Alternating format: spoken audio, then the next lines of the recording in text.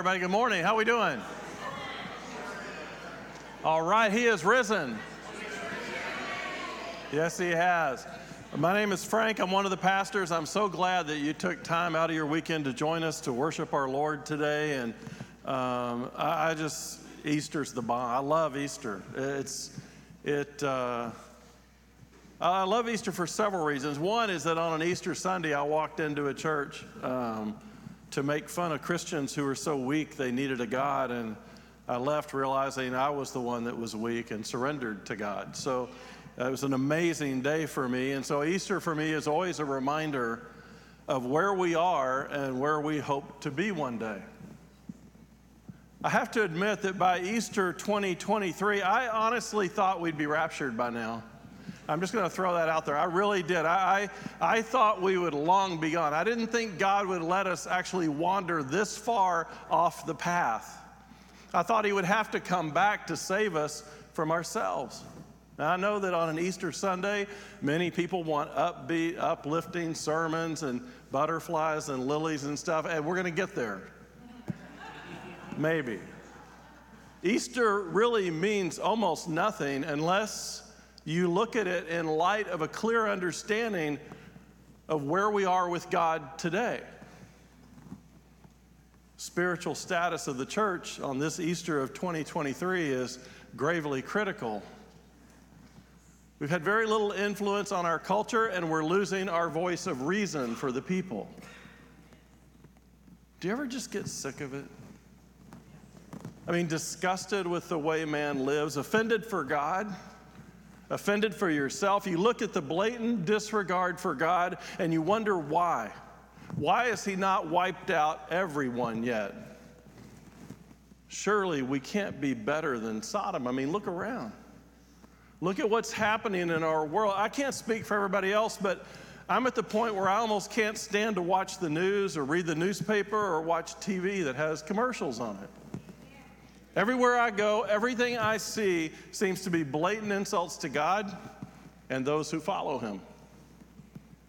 I'd like to tell you on this beautiful Easter morning that we live in a wonderful place.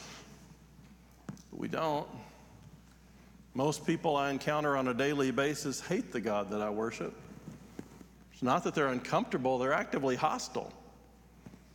They become more and more bold in their rejection of him, and as a result, their rejection of me. I used to love rainbows. I'd see them across the sky after a storm and remember that God's watching over me. I saw them as a symbol of his promise, and now they make me nauseous. I can't stand to look at it. It's so offensive to God that it infuriates me to see a rainbow anywhere.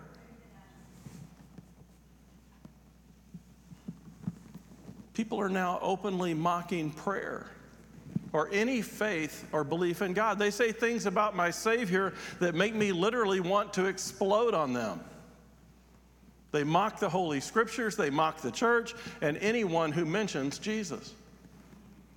I think in our society, we're as far from God as we've ever been. We have no fear of God anymore. Sin is no longer offensive to us. We no longer value freedom, and oddly, we have rejected diversity in the name of diversity. We've incited racism in the name of racial equality. We're expected not to just tolerate anything, but to approve of it as well. Relationships that God calls perversions, we're supposed to support as the norm and even teach it to our children. We're passing laws that encourage people to kill babies in the womb or to sexually mutilate them when they're older. We have total disregard for life, for the order that God placed in it. We're doing everything possible to destroy every authoritative relationship in our society. They try to remove parents from raising their children, police from maintaining peace, churches from ministering, judges from judging, nations from defining borders, people from defending themselves, and laws from reasonable enforcement. Our society's collapsing. We're morally bankrupt, and common human decency values no longer have any meaning. I don't think God could bless America. It's far too out of character for him. In fact, if God does not bring his judgment and wrath against America, it'll be the first time a society has blatantly offended him and not been destroyed. I don't think God can remain righteous and just without clearly punishing us for our sins. America is stockpiling the wrath of God, and he will not leave us unpunished. He didn't let the Egyptians, the Assyrians, the Babylonians, the Greeks, or the Romans escape his wrath, and neither will we. Sin is running rampant in America this Easter Sunday.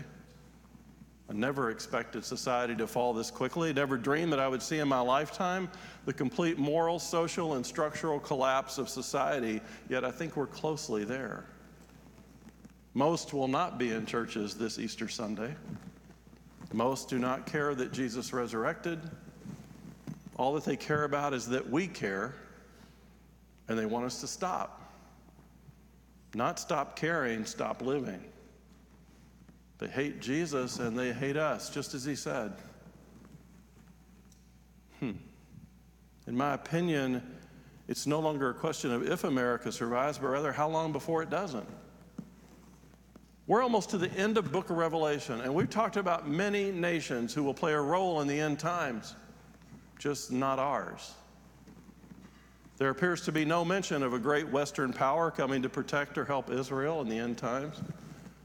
You can find Europe, European Union, probably the United Nations. We see China, Russia, Iran, Iraq, Egypt, Turkey, all the nations of Europe, and they're all easily identified in end times prophecy. There's no mention of the United States or a great Western power. And yet we all know we're in the end times. Many worship our nation and our military. That's where they put their faith. That's where they find their security. But patriotism can be a false idol. Many act as though God is required to protect America no matter what we do. Like somehow this experiment of a republic that lasted less than 300 years can't be judged by God and destroyed by his wrath. We act as though God needs us and owes us even if we don't seem to need him. I know you were thinking this sermon's going to be upbeat, it's going to be hopeful, it's full of lilies and birds. Well, we aren't done yet. Maybe there's still hope. That's the state of where we are. Think about how things used to be. The moral standard of the 1940s and 50s. It's horrible to be something that you believed in unravel before your eyes. To see the way you thought things would always be suddenly not be. To know that your memories of the way things were will only be those, memories. Things will never be the same again. You can hope for their return, but deep down you know all you can do is be grateful that you got to experience something different, something better, and thank God for the gift of memory and where we are now. It's catastrophic to see all that you hope for and believe in get shattered and destroyed. It's actually hard to keep going. Hold on to the last drop of hope that remains in you, to have a glimpse of not only what could be, and then to see that shattered. You find yourself wanting a chance to start over again. If we could just start over, reboot the operating system, kill the virus that caused all this stuff. That's where the disciples were on that first Easter Sunday morning, wondering what became of what was, trying to understand what God is doing and what will be. They were shattered. They'd spent every moment for 3 years with the most incredible human being they'd ever encountered. They had a deep relationship with him. They were sure he was the promised one, the Messiah. But they came to realize something deeper about him. They began to understand that he was God. They placed their faith in him. They gave up everything for him. They had great plans of a future with him, a kingdom that would bring them out of the cesspool of sin that had become rampant in the Roman Empire. The Jewish people were under persecution. Their religious ways were being challenged. The Romans tried to limit their worship, their access to the temple, and their very way of life. The Roman morals were failing at a Caligula pace, and the Jews tried desperately to hold on to God's way of life. The Romans had no respect for the God of Israel. They tolerated the Jews, but just barely. The God of Abraham, Isaac, and Jacob meant nothing to them. His morals, his laws, his sacrifices, his holy days, they were nuances to the Romans. Just when it seemed there was no hope for the Jews under the Roman Empire, he came, Jesus, the Messiah, the promised one, who promised to establish the Jewish kingdom and restore all that was lost with God. He was here. The disciples and followers of Jesus were so sure that he was the Messiah. On Palm Sunday, they sang messianic hymns, and they welcomed him home to Jerusalem. A few days later, they argued over who would be greatest in this kingdom that's about to happen. They celebrated the Passover Seder with him, and he seemed distraught or focused in the garden, but they thought it was just because he was preparing to lead the Jewish empire back to greatness, like in David's time. When the guards came to him in the garden, they thought it was on. Time for victory. Peter pulls out an ear-splitting, and Jesus tells him to stop. Their Savior, Messiah, God, incredibly seemed defeated. He didn't even fight. He wouldn't let them fight for him. He let these pagan Romans drag him away. The rest of Passover was a blur for them, a horrible nightmare. He was tortured and hung on a tree, and the lowest of the low, and now he's dead. People were mocking him and mocking them. How could they have been so foolish? They lost everything on Friday. All their hopes, all their plans, all their promises of God's coming kingdom, the freedom Jesus promised. Now he was gone, and they were still here, stuck in a world that hates the Messiah and hates them. Honestly, watching all the wonderful things they thought they knew just go away in an instant left them questioning God. Okay, maybe even doubting what they thought was true about God. Jesus had been the miracle worker. Dead people rose, blind people could see. The lame could not just walk, they danced. He calmed storms with just a word. Some saw him literally glowing with the glory of God on a mountaintop. The one place they thought they never would see him was dead in a tomb. And yet that's exactly where they had to leave him. They must have wondered, what are we supposed to do now? Peter himself told Jesus where we're going to go. You have eternal life. We can't leave you. Jesus said, do you want to leave too? And Peter goes, where are we going to go? Your eternal life. We're with you forever. You're Emmanuel. You're God with us. They must have wondered, we didn't leave you. How could you leave us? What does it mean when God with us is no longer with us? That's where they were Sunday morning. It's where I feel like we are sometimes. What you know is possible seems no longer possible. The world that you knew is no longer the world you're in. Change almost seems too far away. There was a time when America seemed to ride the wind of God's blessings. We've seen God's blessings throughout our nation's very short history, so much so that we took it for granted. Took him for granted, and as a nation, replaced the truth of God with a lie. Like the disciples, we too are wondering, what does it mean when God with us seems distant to our culture? The promises seem too far away. We're in the mess right now. What happens when God's blessings are replaced with his wrath? When those who still believe still have to live in a society that doesn't? What are we supposed to hold on to when our world is shattered, our future's uncertain, and our hopes are hanging by a thread? When the world turns against us and God seems totally irrelevant to them. 3 words. Just 3 words. It's all you have to know. 3 words that changed the entire world. 3 words that bring everything back into alignment. 3 words that make everything right again. He has risen.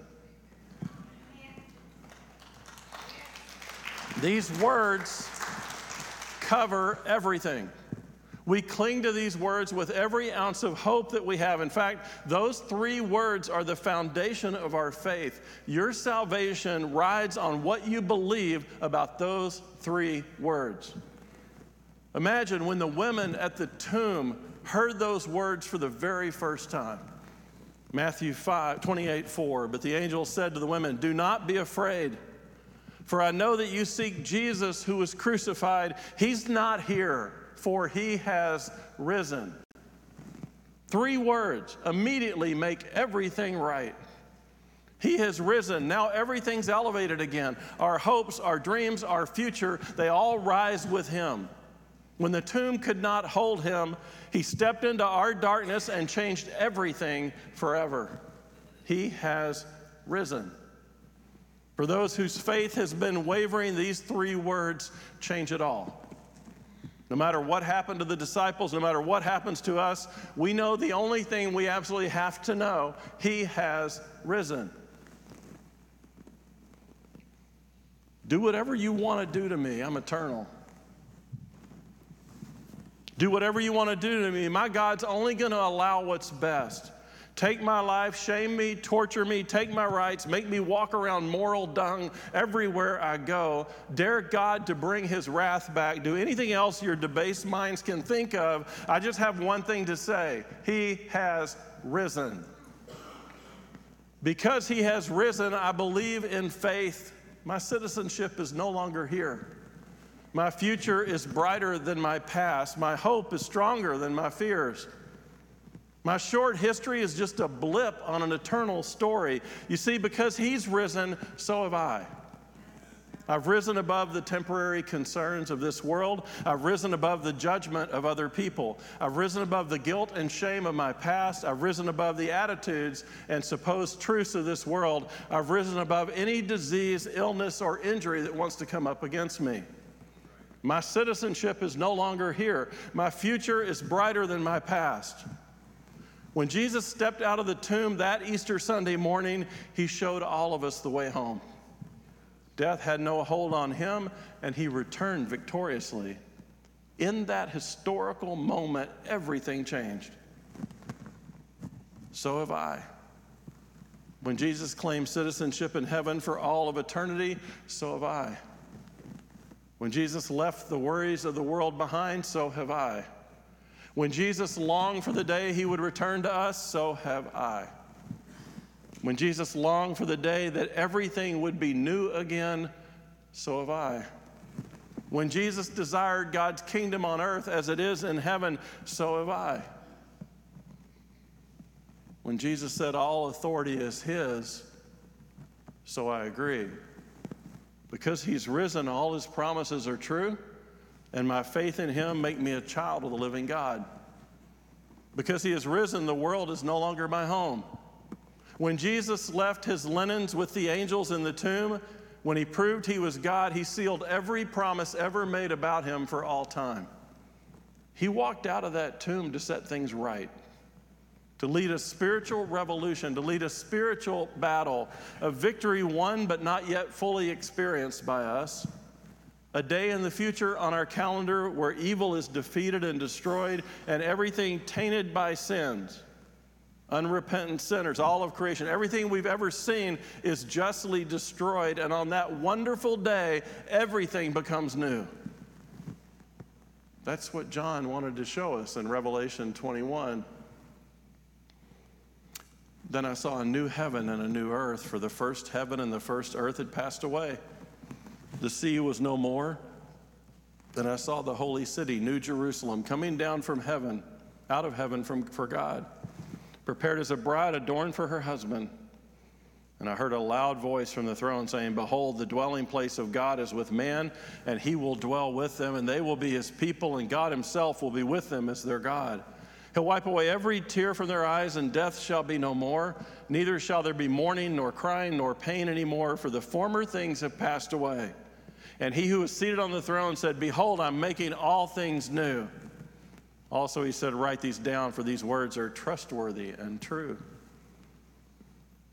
Notice that this new Jerusalem was built in heaven and brought down. It didn't originate from earth.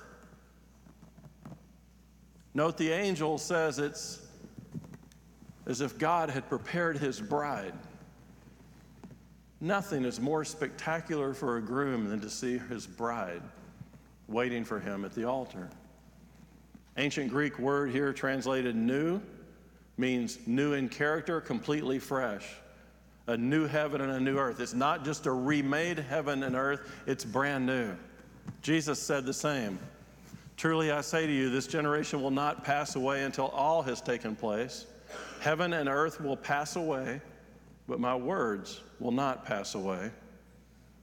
In Isaiah 65:17, God prophetically said that he'll create a new heaven and a new earth, and the word for create meant to create out of nothing. Tabernacle of God is with man. He'll dwell with them. When Moses wandered through the wilderness, they built a tabernacle, a place for God to dwell. He was going to be their people. They were going to be his God. They were going to be his God. He was going to be their God. They were going to be his people. From the very beginning, it states the essence of God's desire and man's purpose. God desires to live in close fellowship with us, and we're to be a people unto God. The promise of the Old Testament fulfilled, Isaiah 65. For behold, I create new heavens and a new earth, and the former things shall not be remembered or come into mind. Aren't you glad about that? Be glad, there it is. Be glad and rejoice forever in that which I create. For behold, I create Jerusalem to be a joy and her people to be a gladness. I will rejoice in Jerusalem and be glad in my people. No more shall be heard in it the sound of weeping or the cry of distress. No more shall there be in it an infant who lives but a few days, or an old man who does not fill out his days. Psalmist said, of you laid the foundation of the earth, and the heavens are the work of your hands. They will perish, but you remain. They will wear out like a garment. You will change them like a robe, and they will pass away. But you are the same, and your years have no end. The children of your servants, that's us, shall dwell secure. Their offspring shall be established before you. Peter said it this way, the day of the Lord will come like a thief. Then the heavens will pass away with a roar, and the heavenly bodies will be burned up and dissolved, and all the earth and the works that are done on it will be exposed. Since all these things are thus to be dissolved, what sort of people ought you to be in the lives of holiness and godliness, waiting for and hastening the coming day of the Lord, because of which the heavens will be set on fire and dissolved, and the heavenly bodies will melt as they burn. But according to his promise, we are waiting for new heavens and a new earth in which righteousness dwells. New Jerusalem is distinguished for what it doesn't have. No tears, no sorrow, no death, and no pain. Later, it'll be shown that the New Jerusalem has no temple, no sacrifice, no sun, no moon, no darkness, no sin, and no abominations. What it declares is the absence of anything to be sorry about. No sadness, no disappointment, no pain. There'll be no tears of misfortune, no tears over lost love, no tears of remorse, tears of regret, tears of death over loved ones, or tears for any other reason. People who thirst will only thirst not for water from the sea, it is no more. They'll thirst for righteousness. Blessed are those who hunger and thirst for righteousness, for they shall be satisfied, Jesus said. In this chapter, we see that the history of time is finished and the history of eternity is beginning. It's one of the few times in Revelation where we clearly see God speaking directly from the throne. Behold, I make all things new. That statement is in present tense. I'm making all things new. It's the work of his renewal and redemption. When God finally completes the work of making all things new, they will stay new. Everything will stay new. Nothing will wear out. Nothing will decay. No one will age. There won't be any atrophy of anything anymore. I'm making all things new. The world, the holy city, you, everyone and everything you see, it's all new, God says. Not just upgraded, brand new. Newly created and being created. The same sure hands that crafted the world that we now live in is going to craft the world to come. Everything that you know or have seen, the Grand Canyon, Mount Everest, every planet, every star, the jungles, they'll all be a very short memory. And then they won't be a memory at all. We'll literally see them destroyed, and we'll see the new heaven and the new earth. Verse 6, and he said to me, it is done. I'm the Alpha and the Omega, the beginning and the end. To the thirsty I will give from the spring of water of life without payment. The one who conquers will have this heritage, and I will be his God, and he will be my son. But as for the cowardly, the faithless, the detestable, murderers, sexually immoral, sorcerers, idolaters, and all liars, their portion shall be in the lake that burns with fire and sulfur, which is the second death. This is the bookend. From the cross, Jesus says, it is finished. And now God from the throne says, it is done. Jesus finalized it with, I'm the Alpha and the Omega. It is finished. The price for your sins was paid at the cross, and what God said promised would come has now come. Everything is new, including you. Ephesians 1:7, in him we have redemption through his blood, the forgiveness of our trespasses according to the riches of his grace, which he lavished upon us in all wisdom and insight, making known to us the mystery of his will, according to his purpose, which he set forth in Christ as a plan for the fullness of time, to unite all things in him, things in heaven and things on earth. That's the promise. One day I'm going to make everything new, and it's all going to be reunited under me. His kingdom has come. His will be done on earth as it is in heaven. Through the centuries, the desire to see God and to be in his presence and enjoy him forever, that longing that nothing fulfills, defines believers of Christ. We all long for something we don't yet have. So what happens when we truly realize that he is risen? Well, we're lifted up. We're lifted up above our current circumstances and problems. Our focus is no longer on what's wrong with the world, but rather we become focused on what's right with heaven.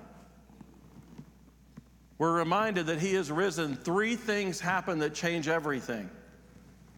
First, we lift our eyes above our circumstances and we look to the future and heaven. Second, we thirst for righteousness. And third, our hope is restored. 3 outcomes from 3 very simple words. He is risen. First, you shift your focus to heaven. As soon as you start thinking about the fact that he is risen, your mind moves from here to there. You realize he's risen. You know in the core of your being that your home is heaven and not here. That truth is what elevates your focus, brings hope. Every time you hear his risen, you should think, and I'm going to heaven. When we're reminded that he is risen, we focus on heaven. Sadly, that is not true for many churches today. Caught up in society's rush for instant gratification, material comfort, narcissistic indulgence, and growing numbers, the church has become worldly. Nothing more graphically demonstrates that than the lack of interest, it seems, in heaven. Church doesn't seem to sing much, preach much, or talk much about heaven. Believers really don't discuss it much. Songs are no longer written about it, and books about heaven are actually very few and far between. Believers who do not have heaven on their minds trivialize their lives, hinder the power of the church, and become absorbed with fading things of the world. The Bible makes it clear that believers are supposed to be focused on heaven. In Philippians 3:20, Paul says, our citizenship is in heaven, and from it we await a Savior, the Lord Jesus Christ, who will transform our lowly body to be like his glorious body by the power that enables him to subject all things to himself. Paul told the Colossians, if then you have been raised with Christ, seek the things that are above, where Christ is, seated at the right hand of God. Set your mind on things that are above, not on things that are of the earth. What are we to do when the world looks crazy? Get our mind off this world and look at what we're doing. James 4:4, you adulterous people, do you not know that friendship with the world is enmity with God? Therefore, whoever wishes to be a friend of the world makes him an enemy of God. John 1, do not love the world or the things in the world. If anyone loves the world, the love of the Father is not in him. For all that is in the world, the desires of the flesh, the desires of the eyes, the pride of life, is not from the Father, but is from this world. And the world's passing away with its desires, but whoever does the will of God abides forever. Why are we uncomfortable in the world we're in today? Because we're not supposed to be. A heavenly perspective is vital for us. It's where our destiny is. Scriptures confirm it's where the Father is. It's where the Savior is. It's where the Comforter, the Spirit is. All fellow believers who have successfully run their earthly races are there. Believers' names are recorded in heaven. They are citizens of heaven. Their inheritance is there, and their reward and treasure are there. Have you ever run into somebody that's about to go on vacation? That's all they can talk about? And everybody in the world knows that they're going to that place on that day? People should be hearing that from us about heaven. I can't wait to get there. You're not going to believe what they have there. I can't wait. Desiring heaven exerts a powerful influence on every believer's life while they're still on this planet. In the first letter, John described one of the reasons Christians desire heaven. We know that when he appears, we will be like him because we will see him just as he is. Believers will receive glorified bodies similar to Christ's resurrected body, in which they will see him just as he is. And then John gives the practical effect of that knowledge. Everyone who has this hope fixed on him purifies himself, just as he is pure. Focusing on heaven changes everything. Longing for heaven confirms that you are saved, for where your treasure is, there your heart will be. A genuine and strong longing for heaven produces the highest Christian character. Spending time meditating on heavenly things, you can't help but have your life transformed. If you spend your day thinking about heavenly things, you're going to change. Thinking about heaven brings joy and comfort during trials and pain. Those who focus on heaven's glory can endure anything in this life and not lose their joy. When they suffer, they can say like Paul, for momentary, light affliction is producing for us an eternal weight of glory far beyond all comparison. A genuine, strong longing for heaven protects us from sin. If you're truly focused on heaven, it's hard to decide to sin. Paul told the Romans, for those who are according to the flesh set their minds on the things of the flesh. But to those who are according to the Spirit, the things of the Spirit. For the mind set on the flesh is death, but the mind set on the Spirit is life and peace. A genuine and strong longing for heaven gives you a heart to serve other people. Those focused on earth let the things of the earth draw them away from their mission. They don't serve others, they begin to serve themselves and what the world can give them. They foolishly think that the reward of pursuing earthly things is greater than the reward of pursuing heavenly things. And finally, a genuine, strong longing for heaven honors God above everything else in your life. Those who focus on heaven focus on the supreme one who's in heaven. 3 words, he has risen. Takes you to your focus on heaven. It also makes you aware of something else. The second thing that he has risen does for us is it makes us thirst for righteousness. When you realize that he's risen, you look beyond the fallen world you live in and you thirst for righteousness. That's what I realized I've been struggling with. I've been thirsting for righteousness. The reason I'm so disappointed this Easter is because I'm longing for the days of my youth. I thirst for righteousness. When I look at the world we live in, it's righteousness that I'm missing. I'm panting for it through the news, through the world, like a man in a desert asking, is there anything to drink here? Show me some sign of righteousness in what I see in our world. I'm dying to drink from the spring of life. To the Samaritan woman at Jacob's well, Jesus said, everyone who drinks of this water will thirst again, but whoever drinks of the water that I give him will never thirst. The water I give him will become in him a well springing up to eternal life. It's the water of which he spoke to John. He said, now on the last day, the great day of the feast, Jesus stood and cried out, if anyone's thirsty, let him come to me and drink. He who believes in me, as the scripture said, from his innermost being will flow rivers of living water. The same promise is repeated. The Spirit and the bride say, come. And let the one who hears say, come. And let the one who's thirsty, let the one who wishes to take the water of life without cost. Water in these passages symbolizes eternal life in the Holy Spirit. Those who thirst and passionately seek salvation are the ones who receive it. So what defines the inhabitants of heaven? What determines who's there and who's not? Well, the scriptures tell us that the citizen of heavenship is described as one who thirsts. That phrase signifies those who recognize their desperate spiritual need, their distance from God, and they hunger and thirst for righteousness.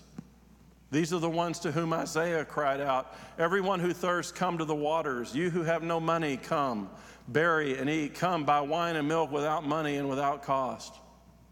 Those who are redeemed enter heaven with a thirst for righteousness that finally gets quenched. The psalmist says, as a deer pants for the water brooks, my soul pants for you, O God. My soul thirsts for God, for the living God.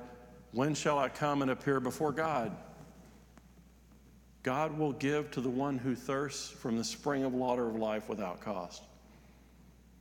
The water symbolizes eternal life. Those who thirst for and passionately seek salvation are going to receive the eternal bliss of heaven. He has risen reminds us that we need to lift our thoughts off of this world and onto heaven, and we need to be thirsting for his righteousness to come true.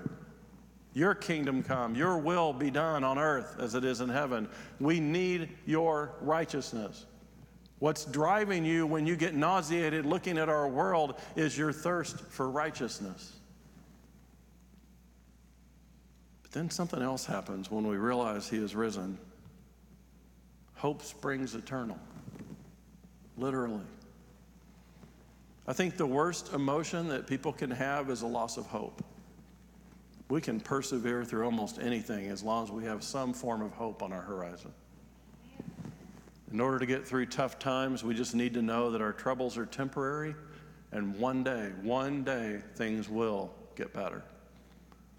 It's easy to look around our world and see all that's wrong. Easy to see how many people are completely rejecting God and all that he's done. It's easy to be offended for God. Easy to be ashamed of what man has become. But I found the answer to my despair in the scriptures. No matter what happens in my life, I can hold on to 3 words. He is risen. The world wants to celebrate what God calls perversions. He is risen. The world wants to destroy human life in the womb. He has risen. People try to redefine and reassign what God has created male and female. He has risen. People try to silence the truth of God. He is risen. People deny God and mock Jesus. He's still risen. People torture and kill believers. He's risen. People want to outlaw prayer. He has risen. People try to tell you what you can and can't believe. He has risen. No matter what people in our world do, they cannot change the fact that he has risen.